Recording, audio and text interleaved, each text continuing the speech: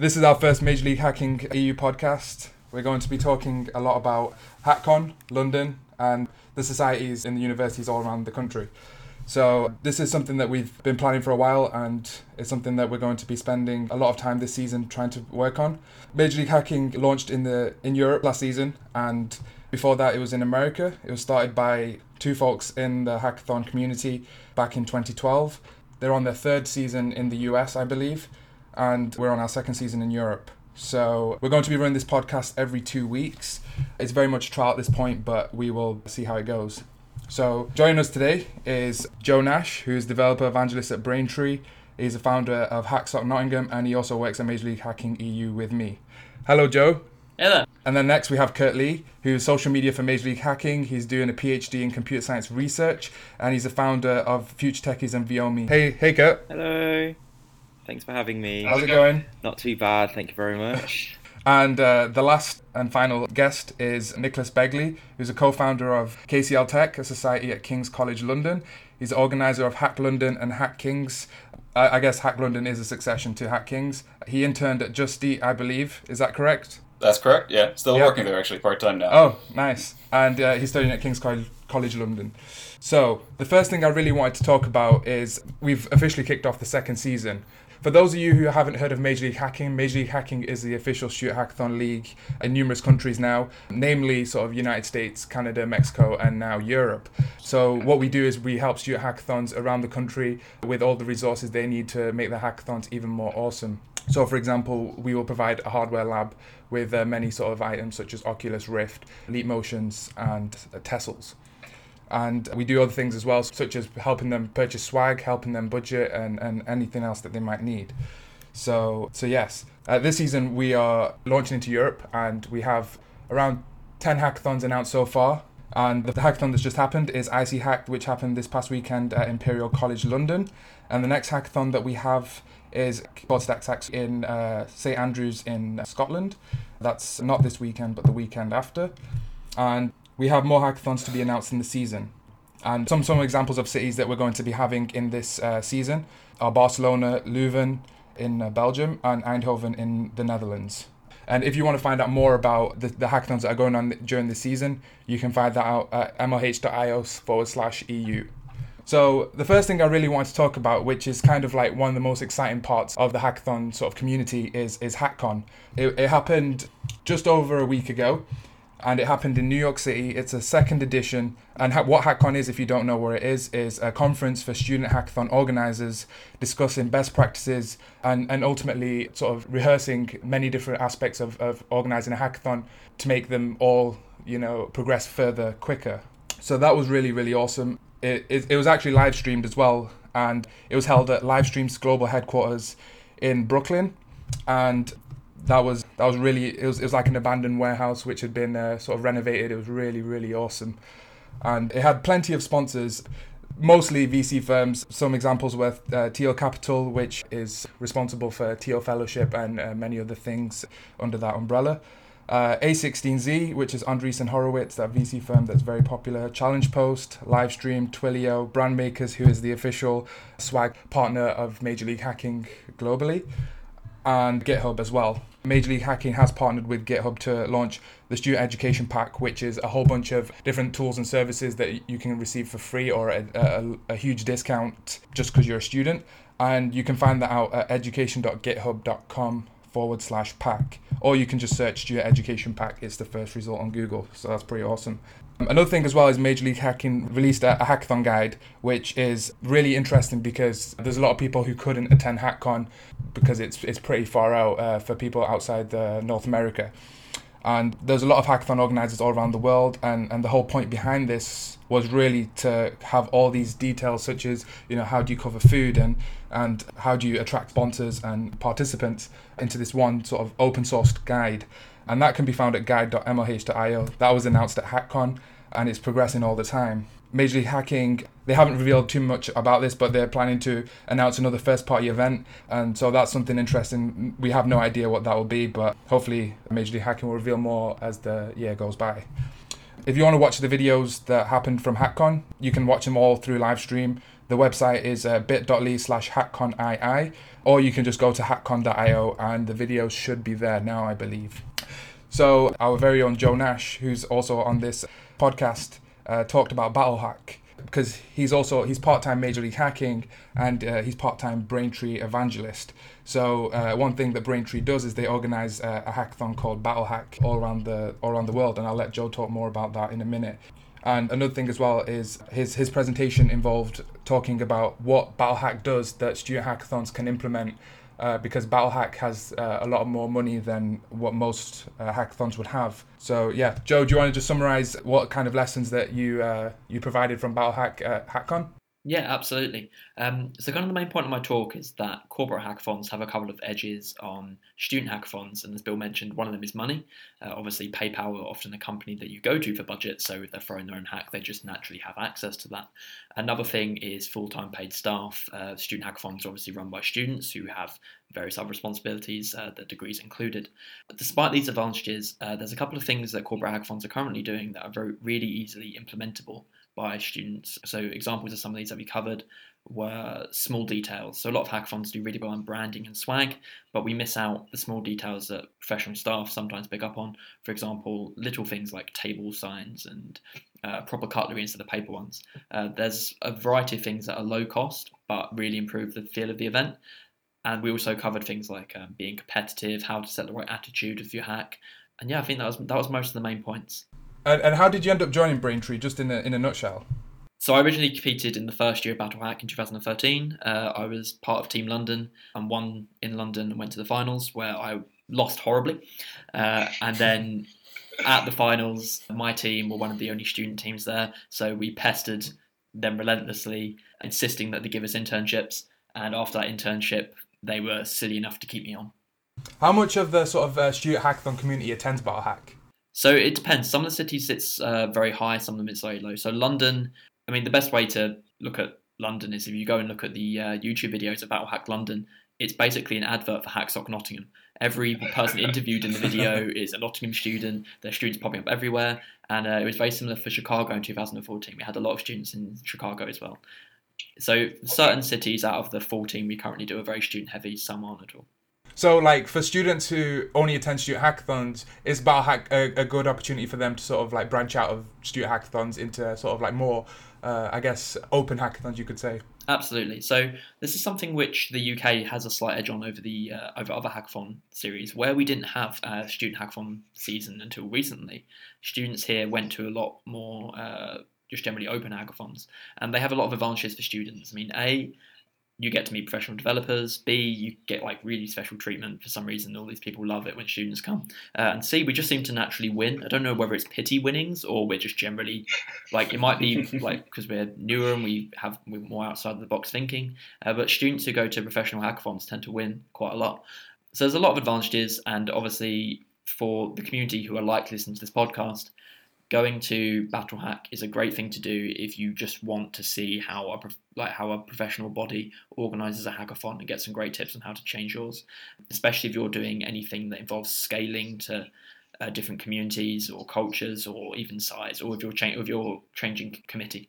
Okay, that's cool. I mean, the hackathon community in the US, or at least North America versus Europe, is the growth is quite somewhat similar, you know, and it was pretty interesting to see how HackCon in capacity was bigger than any single one hackathon in the UK. So obviously when a product like that, the European scene isn't growing as fast, but it's still growing relatively quickly. So what do you feel like the opportunity lies for launching HackCon in Europe? This is definitely something we're looking to do. So I think you're right, the growth rates are very similar. The difference in Europe is that we started with a smaller base. So in the US, they've scaled up to many more hackathons quicker, but they started off with a lot more. And I think it is feasible to throw a HackCon in Europe, and it's something we're definitely looking into doing. The main challenge in Europe is drawing in enough organisers, and ways we're looking to do this is to include some voices which weren't present at HackCon US. For example, trying to pull in some more community organisers and organisers from groups such as Young Rewired State, who are doing student hackathons but as a professional body, and these sort of things. So we'll be looking at ways to expand the audience out, but still keep it student focused and still keep the message on key, but still make sure that it's an effective conference and there are enough people there to keep the dialogue going. Okay, Kurt and Nick, what do you think about having a HackCon in Europe? I guess things is getting everybody together. I mean, when we started Hack Kings the first year, we were absolutely lost about what to do. We had absolutely no idea what we're doing. So kind of developing that community where people can actually learn from each other and figure out these best practices. I mean, yeah, definitely. We should be doing this. Personally, we haven't had that much contact with outside the UK, but I think in the UK we do have a very good community already. But I mean, we should grow that outside the UK as well. I think one thing that's different between sort of North America and Europe is in geographical size they're about the same, but the amount of cultural differences is a lot more bigger in Europe. So that could lead to more challenges, which is pretty interesting actually. So yeah, when would you think is the best time to organize it? This is pretty much for everyone. When do you feel like HackCon would work best in Europe? I hope everyone says August 15th and 16th because that's when I've requested the venue for. Oh, that's cool. I mean, I'm assuming term time. So what's that? But between September and April. I think you mean August 15th, 16th. We're currently aiming for summer at the moment with HackCon EU, mainly because we're targeting every organizer. Term time's not overly useful because, for example, if you throw a hackathon in your university, you want it to be in term time, you want the students to be there. But we're not targeting large groups of students from each uni. We're targeting a group of 5 students from almost every active hackathon uni. So it basically doesn't matter when or where we host it because there's still going to be the same amount of travel required. So it'd be much more convenient for all the organisers, is the thinking, if we do it in the off season when A, they're not organising hackathons, and B, then they don't have exams or any of this sort of thing. The other thing behind doing it in August is that it's early enough for the lessons learned from HackCon to be implemented in the full season. So they can come to HackCon, speak and share knowledge and experience, and then immediately go and apply it to the full season before it's too late to take away those lessons. A thing to note as well is HackCon originally started on a winter schedule, which again had this problem of conflicting with student hackathons. And the one that just ran just over a week ago, that conflicted with 5 hackathons. So those organisers from 5 hackathons couldn't make it. And so now HackCon have announced the next edition of the conference at GitHub's headquarters in San Francisco in July. There isn't a specific date as of yet, but they're moving to a summer schedule specifically to avoid this problem. And if there's anything we could learn is to not start on a winter schedule. So that's pretty interesting. Yeah, that makes sense. So what kind of things do you wish you learned? Let's say 2 things. What 2 things you wish you learned before throwing your very first hackathon? Joe, do you want to start? Not to drink all of the coffee that goes cold. It's the first one. We had at the first hackathon we threw in Nottingham, we had a group of masters media students who were recording a documentary for their final project. And there's shots of Tim, the UK commissioner, talking about the hackathon. There's shots of the rest of the committee who ran the hackathon talking about it. And then they're all very calm and very comprehensible and lucid. Then it goes to a shot of me, and I already speak quite fast and I can't understand a word I'm saying in it. I don't know why they included in documentary. So yeah, not doing that is a good idea. And then I guess the other thing would primarily be about workload allocation. So first couple of hackathons I was involved with, and this is something the UK does a lot of if you look at the size of the teams versus US teams. So for a US team, for a hack of 400 people, they have teams of up to 30 people. Whereas our biggest hacks here, 200 odd, are still mainly being organised by 2 people. On the day they get more volunteers, yes, but in the run-up, it's very much being organised by a small group. I think it would be a lot less stressful for the students and would scale a lot better if, as a community, we learn to share workload. Yeah, I can attest to that. I can second that as well. Yeah, third that, if not even. So yeah, that's interesting. So if you want to watch all the HackCon videos, we need to move on to a different section. But if you want to watch the videos, you can watch them at bit.ly/HackConII. Okay, so next up, the first hackathon of the Major League Hacking spring season is IC Hack at Imperial College London. It ran on the 7th and 8th of February 2015. One of the main organisers is Ben Chin, who was supposed to be on this podcast but couldn't make it. It was hosted at Go Cardless headquarters in London. And how many people were at the event, Joe? Do you know? So they aimed for, I think they were aiming for about 150, and they pretty much hit that target. It was I don't know the exact numbers, but it was very well attended. The room looked busy, but wasn't too cramped. And even overnight, there was still a lot of people there. And during the presentations, I think there were between 20 and 30 hacks submitted. So it was a very good, very well attended hack. Oh, that's cool. Yeah, and some of the sponsors that they had as well was Gold Cardless, as you expected, Netcraft, Microsoft, and Esri, and I believe Imperial College of Computing. And Braintree. And Braintree, yes. Okay, awesome. Okay, so one of the main things that I heard about Icy Hack was cotton candy and popcorn. Do you want to tell me more about that, Joe? So this is Tim's fault entirely. So one of the things MLH does for our events is we provide a mini event. This is part of our sponsorship with Bloomberg. Basically, Bloomberg wanted to provide mini events to every hackathon, and this means that the MLH staff turn up with Bloomberg. We have some silly prizes, and we do something cool. We do like technical challenges such as Code in the Dark or Code Golf, or we do things just for sheer fun such as cup stacking and slideshare karaoke. But we had a big document full of various brainstormed ideas, not all of them entirely practical. And one of these ideas that had somehow made it onto the sheet was popcorn and cotton candy. The Imperial guys saw this, got very excited, and Tim felt too bad to tell them that we probably couldn't feasibly do that, and he made it happen, which was pretty cool. So we had a proper carnival-style cotton candy and popcorn machine turn up with the people who knew how to run them in very sharp-looking bow ties, or was it normal ties? One of the two, I think, might have been a mix. And everyone got popcorn and cotton candy, and it was amazing and magical. It was really funny seeing a popcorn and cotton candy machine come up in an office elevator as well. And it's the first time that they ran it at Go Cardless's headquarters, right? And how was it? Go Cardless have really nice headquarters. So it's an open plan office, but it's got some nice features. Like they have a grandstand in the middle of the office, like tiered seating, which is really cool. They've done a lot of events like this in there previously. So they held the Node.js school, for example. So they're very open to hosting to community events, and they're a very giving organisation. And what was quite interesting was that they had 8 of their developers there, and they weren't pushing their API, they were actually just hacking. And they just decided to hack on some open source projects, some relating to their stack, some not. And you were just welcome to go over and join in, and they'd add you to the GitHub and you could make a contribution, and it was very cool. They're a really cool crowd. Oh, that's awesome. Okay, so one thing I really wanted to cover as well is hosting a hackathon in London is somewhat difficult. Obviously, we were involved with Major League Hacking Launch Hack back in October. And yeah, there's a lot of hackathons or a lot of universities in London that are interested in throwing a hackathon. One of them is Queen Mary's, and another one I can't remember. So we actually have 6. We have 6. Okay, 6, yes. So including Nicholas. 6.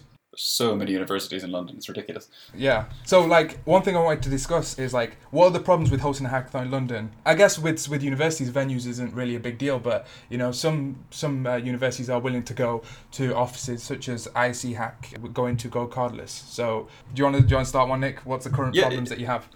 Yeah, sure. Oh, actually, it was interesting that you said that like that venues like isn't a problem, like because we've definitely noticed that we had to really kind of pull some strings in order to actually get Hack London, which is this year, to be hosted in King's College. Last year, Hack Kings, we couldn't get our university to actually agree to host it, and then the problem was actually because we were targeting 100 students or 100 attendees. Getting a venue for about 100 people in London, that's manageable, and you can actually get it for very cheap or even free in some cases if you find the right people to work with. But actually scaling beyond 100, 150 people, that actually becomes like really difficult suddenly, because it's hard to find a big enough venue which is still like within your budget range in London. That's probably the biggest problem that we actually had. So this year we were very happy to actually be able to run it in Kings. So we've got plenty of room this time.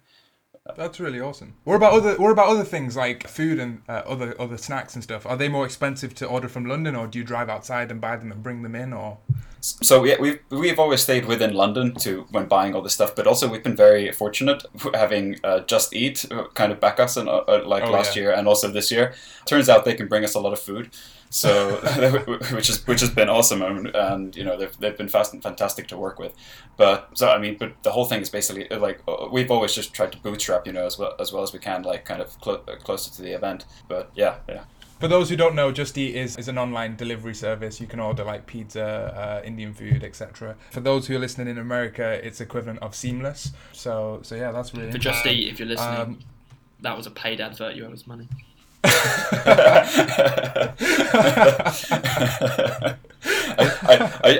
I should actually note that if you are ordering food on like for the day of, make sure that you don't order the food at rush hour, because they will get stuck in traffic. That's actually happened. It's never happened to us for a hackathon, but for other events that we've been running, we once had to have our guests run a QA for an hour and 15 minutes because the pizza just wouldn't arrive.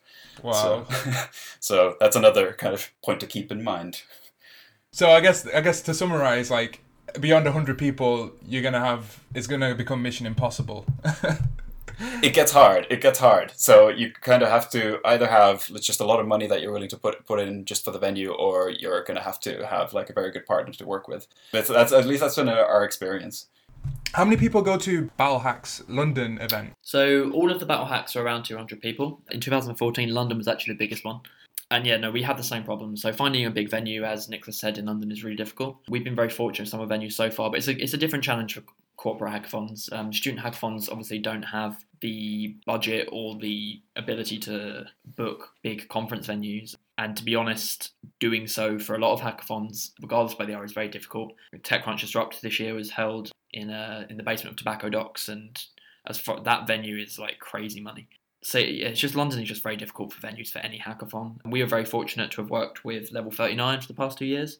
They're a co-working space for fintech startups at One Canada Square, and they managed to fit our hackers in. But it's a difficult space, definitely. Okay, that's cool. Anyway, we have to move on. But the next hackathon that I want to talk about is Stacks Hack, which is happening in St Andrews. Just a few facts about it is it's being held at the Jack Cole building. Joel, you'll know that better than I will. It's running on the 21st to 22nd of February. I think all tickets have sold out now. Around 80 people are expected to be there. I believe Joe and Kurt will be there from Major League Hacking. And Gregor, yes. So, Joe, do you want to just tell us quickly how difficult it is to get there from anywhere, really? So, St Andrews can only be described as being in the arse end of nowhere. It's on the coast, about an hour and a half to the northeast of Edinburgh. And there used to be a train station that goes straight into the town. And then in the 70s, some clever sod demolished it. So now you have to go from Edinburgh to a place called Lucas, which, as far as I can tell, is a cornfield, and then you have to get a bus in. Alternatively, you can fly to Edinburgh or Dundee and get a bus in. But yeah, no, it's a fair while. If you're coming from London, it's like an 8-hour train. If you're driving, it's about 10 hours if you're lucky with traffic and don't stop to wee. It's not an easy place to get to. But do you think it's worth the travel for those who have got a ticket? Absolutely. And if you're from Edinburgh or Glasgow, where the majority of our tickets are from, we will be running coaches. So delay booking those trains. The website, if you want to learn more about Stacks Hack, is stackshack.uk. And another hackathon that's going on after Stacks Hack is Hack London, which obviously Nicholas is partly organising. So yeah, do you want to just tell us a bit more about Hack London? Yeah, so Hack London is kind of the successor of Hack Kings, which we ran last year. So Hack Kings was the KCL Tech hackathon that we ran. This year we kind of wanted to scale it up a little bit because we had a lot of fun doing it last year with about 100 people. And we were talking with some guys from UCL. So there's UCL Entrepreneurs and UCL Tech SOC. And we ended up partnering up with them to run Hack London. So yeah, it's going to be, we're targeting about 200 students. It's going to be hosted at KCL Strand campus, which is right next to the Thames. Closest tube station is Temple, and yeah, so it's running on from the 28th to the 29th of February. How does it compare to the venue that you had at Hack Kings? Because I remember going to Hack Kings and it was at Innovation Warehouse, which was relatively tiny for the amount of people that you had there. How does this venue compare? Yeah, so Hack Kings was quite sweaty. That was. So this time we've been able to secure like multiple rooms within Strand. So we have one of the biggest auditoriums on the campus, for getting everybody together for the opening ceremonies and also the end. And also we're going to be keeping that room for closed for people who want to take a nap, because the seats are actually super comfortable, which is kind of bad when you're having lectures in there because you end up falling asleep. And But then we have, oh god, I've actually lost count how many rooms we have, but we have I think over 7 rooms that we have booked for hackers, and then which are kind of like spread out around the campus. So there definitely should be enough room for everybody this time, and so it should be comfortable. That's awesome. And I believe some of the sponsors are Just Eat, as you'd expect because you're working there. Pebble, SwiftKey. Full disclosure, yes. So you have pretty awesome and well-known sponsors, but also I've seen that you're having sponsors that are like student startups. Yeah, so this is something that we actually wanted to try this year, mainly because we run a bunch of events like locally at King's, where some startups, who run, or just companies that are started by students, they attend sometimes. Maybe they've had a couple talks, about the stuff they do. We kind of figured, well, could we actually get these companies somehow involved and, give them, basically let them help us out, and also give them a chance to kind of show off what they do a little bit. So we came up with this idea of having like a special student sponsorship package, which is significantly reduced, in the cost for the company. The student startup can come along. They can set a prize if they want, and they can also they can present what they're doing, and we're also giving them like a 30-minute session during the event where they can talk about what they're doing, and just kind of people can come up to them and see what they're doing, which we're really excited about. And so I think we have like 4 or 5 startups that are currently more or less confirmed to be there. So we're really excited about it, actually. And also one thing I wanted to talk about is the logo that you have for Hack London is really awesome. And if you zoom into it, you can actually see Swift code, and I think it's Java code as well, which actually mentions Hack London. Who actually designed that logo? So there's a guy in KCL Tech called Clarence who did this, and we basically had this. We were thinking about what's the logo going to be, and then Clarence just kind of came out the next day. And it's like, I made this, and everybody's jaws just dropped. So we were like, yeah, that's it. We're doing this, and it actually kind of reminds me of the Death Star, the kind of broken one after when it's being rebuilt. But this is the bad thing about podcasts, because now just we can't actually show it, but go check out hacklondon.org. You'll see the logo. And also, why did you decide to partner with societies from other school, from UCL, namely, to throw this hackathon? But what ended up happening though was that we just had a conversation with UCL, and we kind of realized, well, actually, we're kind of very much on the same page here. So let's just work together and see if we can make like a really good hackathon together. And so far, so good. And hopefully, in a couple of weeks, it's going to work out all right. We're really excited. Have all tickets sold out, or can people still sign up? So I believe there's still at least one batch of tickets to go out, but don't quote me on that. I believe they go out on Wednesdays at 3 p.m., but they go very, very quickly. And so if you sign up to the newsletter at hacklondon.org, you'll get the details from there. You have to kind of be there at 3 p.m. It looks like the tickets have been going very, very fast. What kind of things should people who've already got tickets expect from Hack London? So we're going to try and, actually it was interesting, Joe was talking about like small kind of events that to be run on the side. So we're going to be trying to run a bunch of those. And also, the student startups have some stuff planned. Beyond that, we just hope it's going to be like a good atmosphere. People are going to have a lot of fun and building awesome stuff. So yeah. That's cool. I mean, one thing that has been really awesome in the Student Hacker community, at least in Europe, is people are going way above and beyond to sort of help cater to students. And one of the things is Hack Campus, right? Which, Nick, I believe you are currently involved with, right? Yeah, partially involved, yeah, definitely. Yeah. And many of us have started societies. I started... there's a large society behind Student Hack of students who want to constantly build stuff, and it was really interesting because I wanted to sort of use this opportunity to speak to you and sort of see what it's like to start student projects and student societies for those who don't have computer science societies in their schools. What kind of problems they should expect should they want to start one. So I guess the first person I'll come to is Joe, because you started HackSoc Nottingham. Could you just tell us a bit about the challenges you faced with starting it and what people should expect if they want to start one in their own school? Absolutely. So the main challenge with starting a hackathon society, especially if it's somewhere that hasn't been exposed to hackathon culture before, so for example, you haven't thrown a hackathon before starting one, or your students haven't been to one, is getting over the word hack. So obviously the word hack has connotations with other activities related to security, because the media in the 80s managed to make a fantastic mess up, and we're still recovering from it as a community. And convincing administrators and people in the Students' Union and that sort of thing that you're not out to do any illegal activity is quite difficult. Once you jump that hurdle, we actually found it was relatively easy to get going. So in Nottingham, we already had an existing computer science society, but they were running very much typical student society events, like social activities, basically, which was great for the department. But they weren't running any educational things or hackathon activities, like basically productive activities. And when you start running these things, you find that all sorts of people turn up. So one of our biggest audiences at HackSoc was business students who wanted to learn more about programming so they could bring their startup ideas and this sort of thing to life. And you start to realize as you host these societies that there's a fantastic amount of reasons and motivations for wanting to learn to program. Once you get it going and off the ground, you get the word out, the challenges fall away very quickly. I mean, funding, you start to get funding from unexpected places as the word spreads and people realize the good you're doing. And it's mainly just the initial hurdles, I would say. And Nick, you was involved with KCL Tech, right? Yeah, that's correct. Yeah, I was part of the guys who started it about 18 months ago. Yeah, but we do actually sometimes get confused with tech support, which is unfortunate. I mean, was there not already a society in KCL for computer science or computing?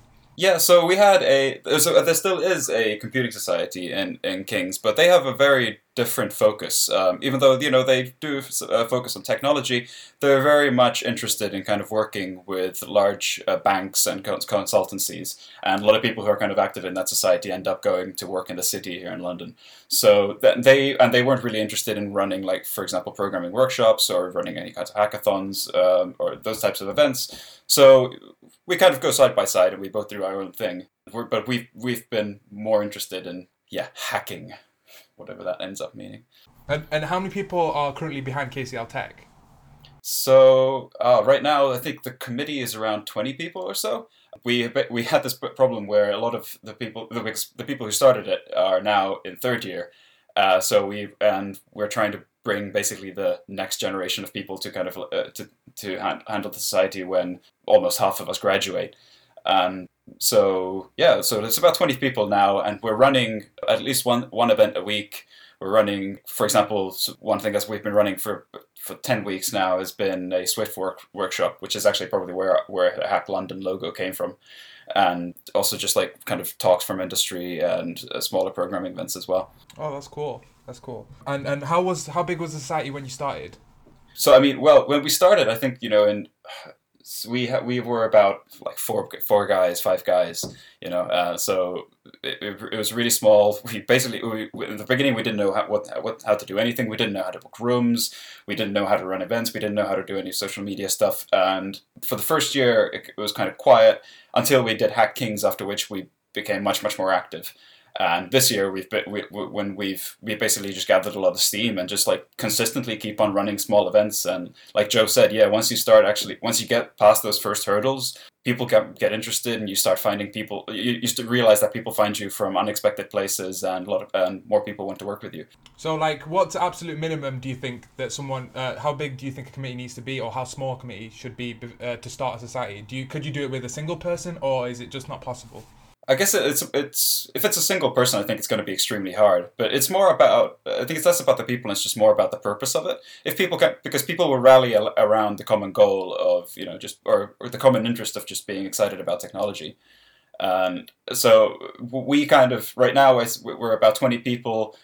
We actually kind of went through this like existential crisis of like, are we too big of a society now, or is the core too big? Because we have, like, depending on how you count, we have hundreds of members, but that's basically a vanity metric, because we end up getting like between 20 and 100 people to our events. But on the committee, we have about 20 people, and people focus on different things. So I think it's worked out all right for now, for like once the society's grown, but. Starting a society, just if you're one person, you're going to have a hard time. But if you have an enthusiastic group of friends, you should go for it. One thing to note about starting a society with one person is it also depends on the rules of your students' union. For example, that's true as well. Yeah. Nottingham, to start a society, you have to have at least a president and a treasurer and a general secretary. So you have to have at least 3 people on the committee, and then you have to get 25 people to give you a membership fee before they'll even consider you. The rules vary, and obviously you can always get around this by just not incorporating with your students' union. But yeah, there will be challenges if you don't have people to do it with you. Okay. Do you think like going to hackathons would make starting societies easier? Is there any lessons or skills that people can learn at hackathons that they can take away and use in when they start society? Yeah. I was going to say that for us at least, I think Hack Kings was kind of a pivotal moment in like how KCL Tech ended up developing.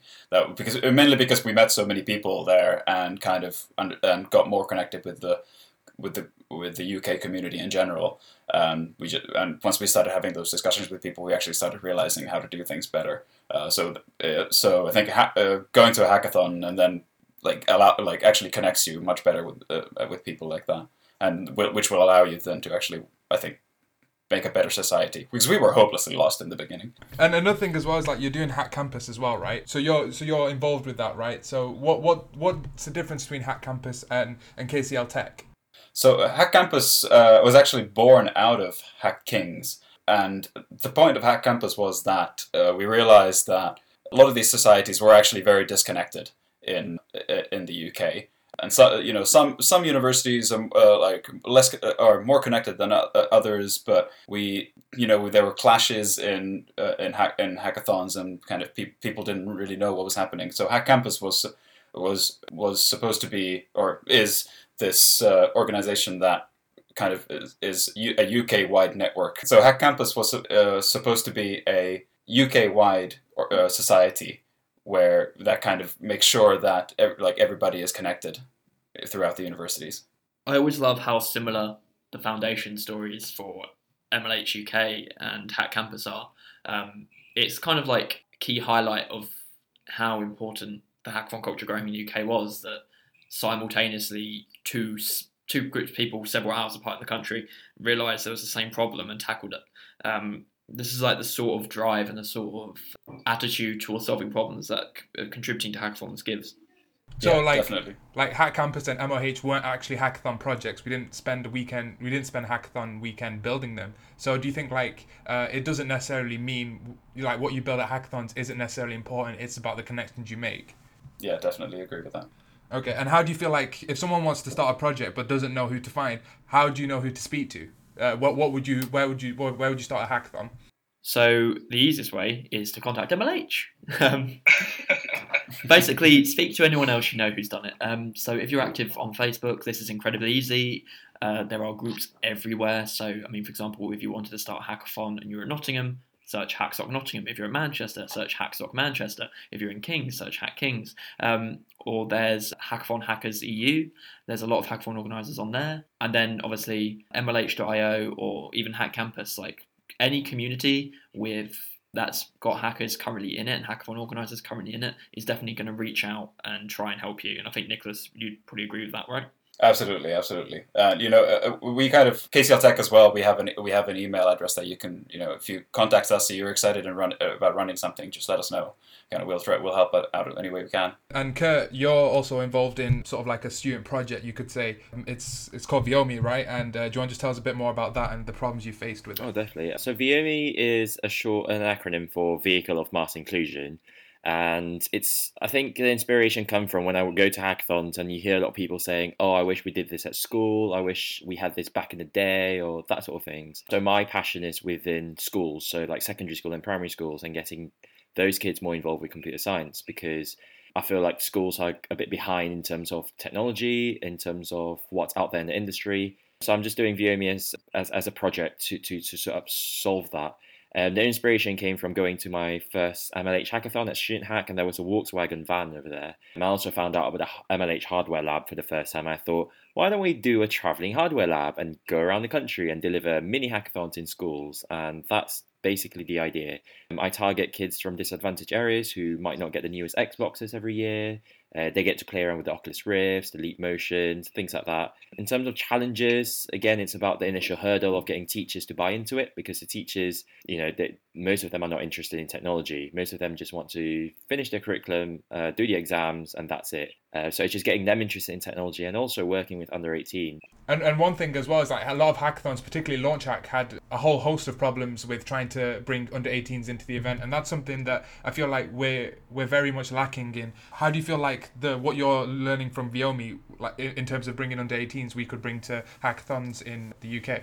I was definitely just working around the laws and things like that about kids not being able to stay overnight, having to have supervision. So I think it's the law around having under 18s at an event where, and learning about things like if you're serving alcohol at the event, you're not supposed to when there's under 18s there. So it's just learning things like that will contribute towards, us hosting a hackathon where we can host under 18s. And Joe, could you just explain a bit more about the problems? Because you was leading up the under 18s at Launch Hack, which was a big accomplishment for what you managed to get.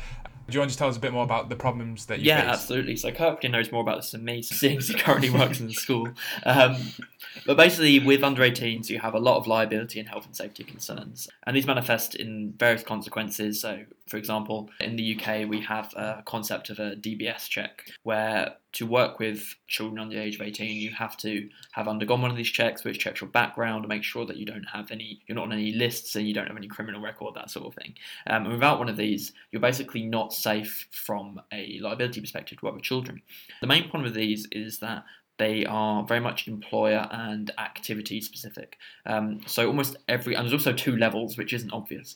So almost everyone gets a basic DBS whenever they're hired by someone, because usually companies want to make sure that you're not a murderer. But the basic DBS isn't enough to work safely with children, especially if you're doing overnight. And it's not, your employer's DBS isn't going to be applicable to volunteering at a hackathon. So what we did with Launch Hack for these is there's a fantastic initiative called STEM Ambassadors, where basically students can sign up to be a STEM ambassador, which means they go to primary schools and they promote STEM activities and subjects such as the sciences and computer science to the students and encourage the students to take them in their GCSEs and options. And as part of this scheme, you get personal liability insurance and a DBS certificate to work with children under the age of 18. And then any event which is registered on their system as a STEM event is covered by that certificate. So what we did for Launch was we managed to get a group of STEM ambassadors together. We registered the event with STEM and we basically had the staff we needed. And then unfortunately there's a lot of other issues. So we actually lost the ability to have under 18s in our venue overnight in the week before and had to find an alternative venue. There's so many liability issues concerning under 18s that sometimes venues don't fully comprehend what they've agreed to. And we've had venues back out on us twice over the full season, which is why we've unfortunately had to interrupt serving under 18s for now. Do you feel like we're making progress with trying to bring under 18s to at least MLH? Absolutely. So one of the important things to note about the fact that we stopped doing under 18s halfway through the season is that although we weren't able to accommodate any more under 18s during the fall season and we can't during the spring season, it doesn't mean we're not working on it. I personally, and Kurt as well, it's something that we're really passionate about and it's something that we're constantly working on a solution to. And we're currently in talks with a particular member of the community who's done a lot of this work before and has worked with other organisations who do this and do this safely into making this happen in fall 2015. So I just want to say that I was at Launch Hack and those kids were fantastic. Yeah, totally. Yeah. I definitely think Joe, you pulled off a miracle there, and I think it'll make things in the future a lot easier in terms of progressing from that. So I think we've run out of time, but I'm just gonna do a short recap on sort of the main points from the podcast. The first one is obviously HackCon. If you want to watch the videos, you can watch them at bit.ly/HackCon. HackCon 3 will happen in San Francisco at GitHub's headquarters in July 2015. HackCon in Europe will happen sometime this year. I believe August the 18th and 19th, right? I have requested the space for August 15th and 16th, I believe. Okay, so August 15th and 16th. And the upcoming hacks in the MLH season are Stacks Hack, which is happening on the 21st and 22nd of February at St Andrews, and Hack London, which Nick is partly organising, will happen on the 28th to the 1st of February weekend. And K-Hacks will be happening in Barcelona on the same weekend, 28th of February till the 1st of March weekend. And also Major League Hacking, we ran Launch Hack, and we're also planning to run a succession to that called Landing. That'll be happening in April 2015. If you want to hear more about all the MLH events going on, you can find that out at mlh.io/EU. Thanks, Joe, Kurt, and Nicholas for joining me on the podcast, the very first podcast, hopefully one of many. And the next podcast should be in 2 weeks' time, and we hope to see you at MLH event. Please don't be afraid to say hi. All right, thanks.